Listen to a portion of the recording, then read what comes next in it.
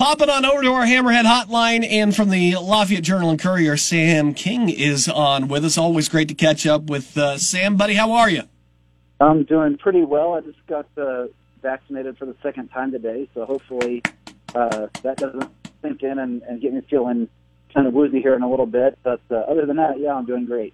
All right, buddy. Well, I'll keep my fingers crossed for superpowers for you. How about that? That works. I need all the superpowers I can get as it is. Time travel, so you can actually get some time off, apparently, right? Is that what you kind of need to do? Or like some kind of multiplying like thing where you can cover like 8 sporting events at once? What do you need? Well, here in about a month and a half, I'll have plenty of free time, and that's usually when I take my vacation. And then, by the time August comes around, I'm like, man, I really wish I had something to do. And then you get to this point of the year, and you're like, I really need some time away. So, it's the balance, and you do it long enough, you figure out how to make it work. Well, let's go ahead and talk about a couple of the things that we found out yesterday.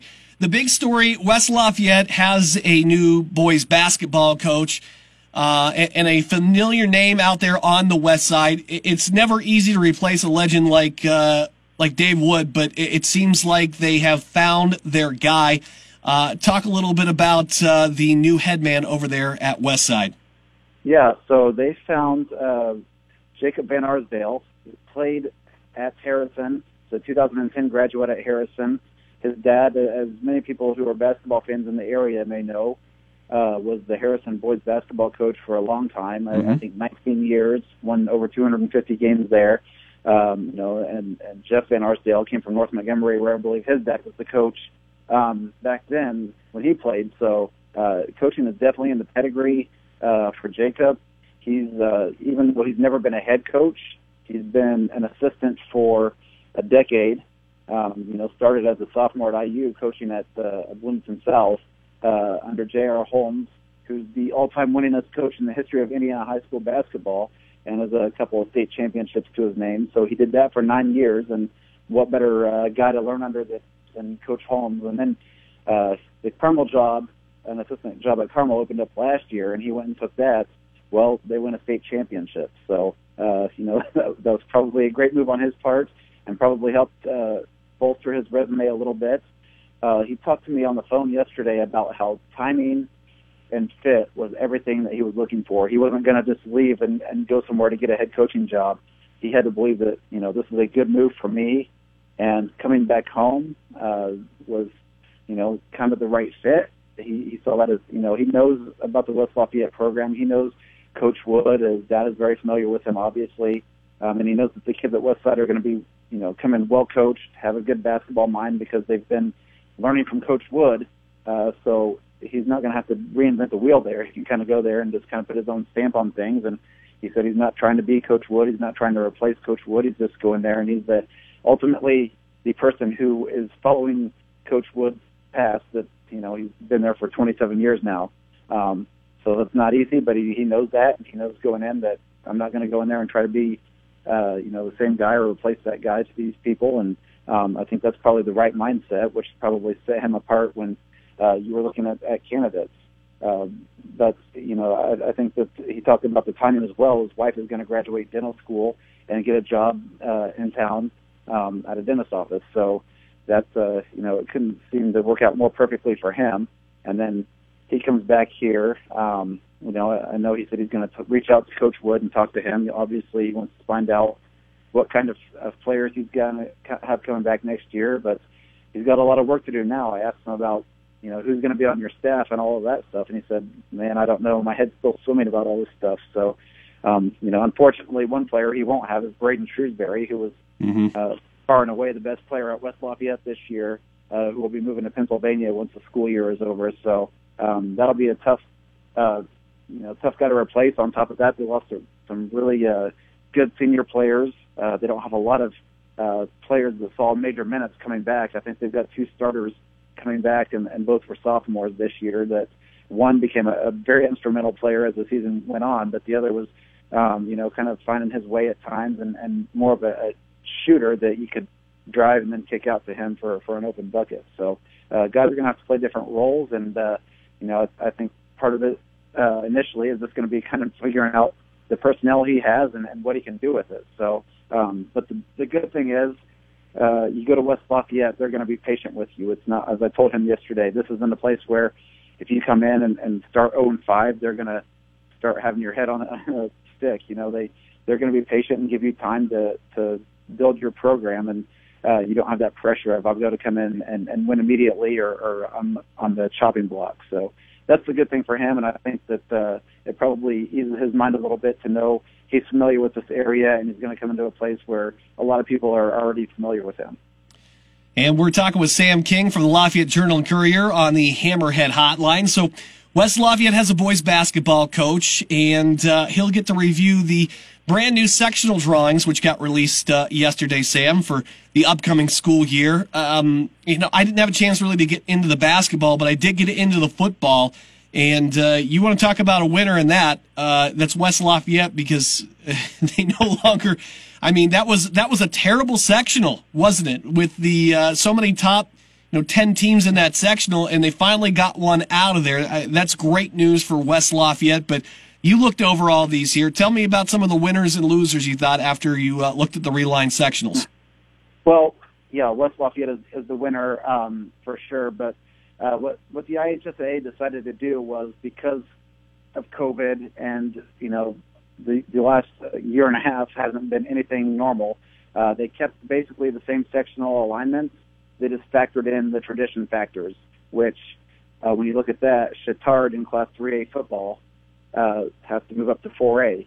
Well, that created an opening in West Lafayette sectional, and Western Boone, which is the two-time defending Class 2A champion, just took their spots. And I just talked to Mike Carmen, my colleague here, who saw Western Boone play in the sectional last year against Seeger, and he said, I don't think West Lafayette has anything to worry about. I know Western Boone's won 2 straight state championships, but West Lafayette's team last year was better than Western Boone's team last year, and that should continue to be the case. So, you get rid of, the sectional is still tough. It's still got Rebuff in it. It's still got Guerin Catholic in it.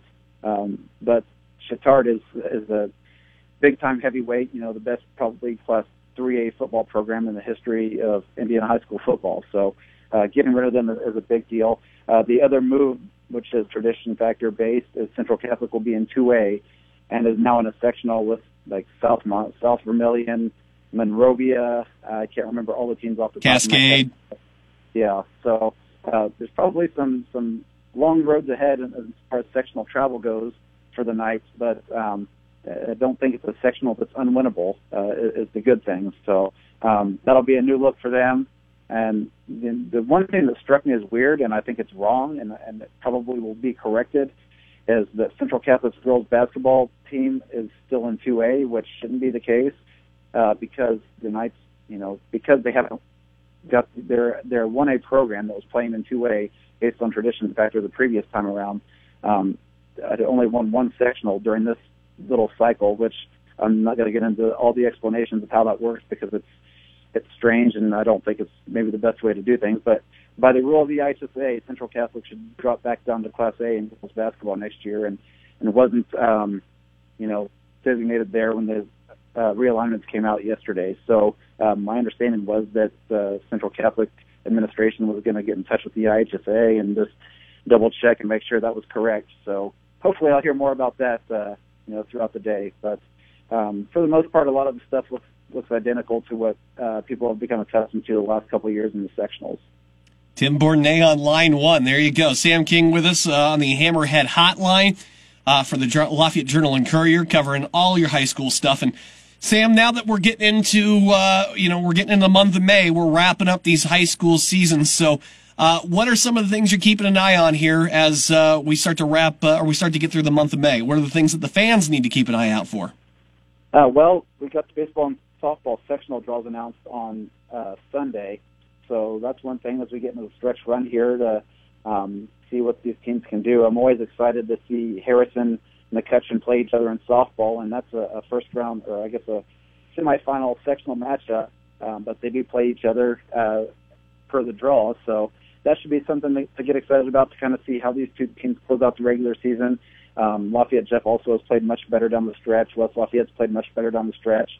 So that, I'm just kind of looking to see what softball teams, if any, can make a deep tournament run.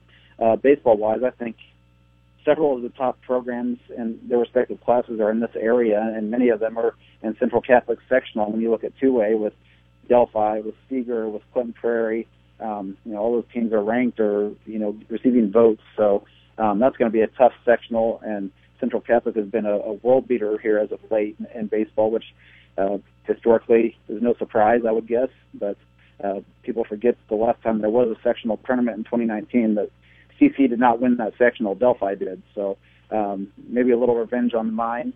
And the Ketchum baseball, man, they are killing it. Ranked 6th in 4A, just beat Zionsville, which was a top 10 team in 4A over the weekend. I think 15-2 now, playing Lafayette Jeffs here in about 30 minutes at Loeb Stadium. So that's a team that I think, maybe they're a team that makes a big run. And then I'll know more about track and field tonight. I know you usually ask me about that, but I'm going to the city-county meet over at Schumann Stadium tonight and get a chance to see all the county schools compete against each other and get a better idea of what these teams have. I feel like we should get a special timed 40 out of Sam King tonight. Do the Rich Eisen thing, man, since you're out there. I think the kids would love that. I could not be a 40-year-old Michael Vick in a 40 after seeing his time yesterday. So yeah, that was insane. That's for sure. I'm in no way, shape, or form in that kind of shape. Never have, never will. I try to remember. I never got an official time 40 in high school. We had to run it in a hallway, and you would slide a little bit. You try to get as much grip as you can. So I don't even know what the heck my 40 time ever was. It probably wasn't good, but I don't know. It is what it is. Hey, Sam, Lafayette Journal and Courier, again, give them a follow on Twitter and make sure you read his stuff. He'll have all the recap from that city-county meet for you tomorrow. And, of course, as all your favorite teams start heading into the sectionals, wrapping up the school year, he has got you covered. Sam, always a pleasure talking to you, my friend. Enjoy your evening, and we'll talk again soon, all right? Always appreciate it, Jared. Thanks. Take care, buddy. All right, we got a break, but we're going to come back and we'll open up the Hammerhead hotline for you as well. It's 765-447-4080. We'll come back, more Hammer Down Show next on 101.7 AM or 101.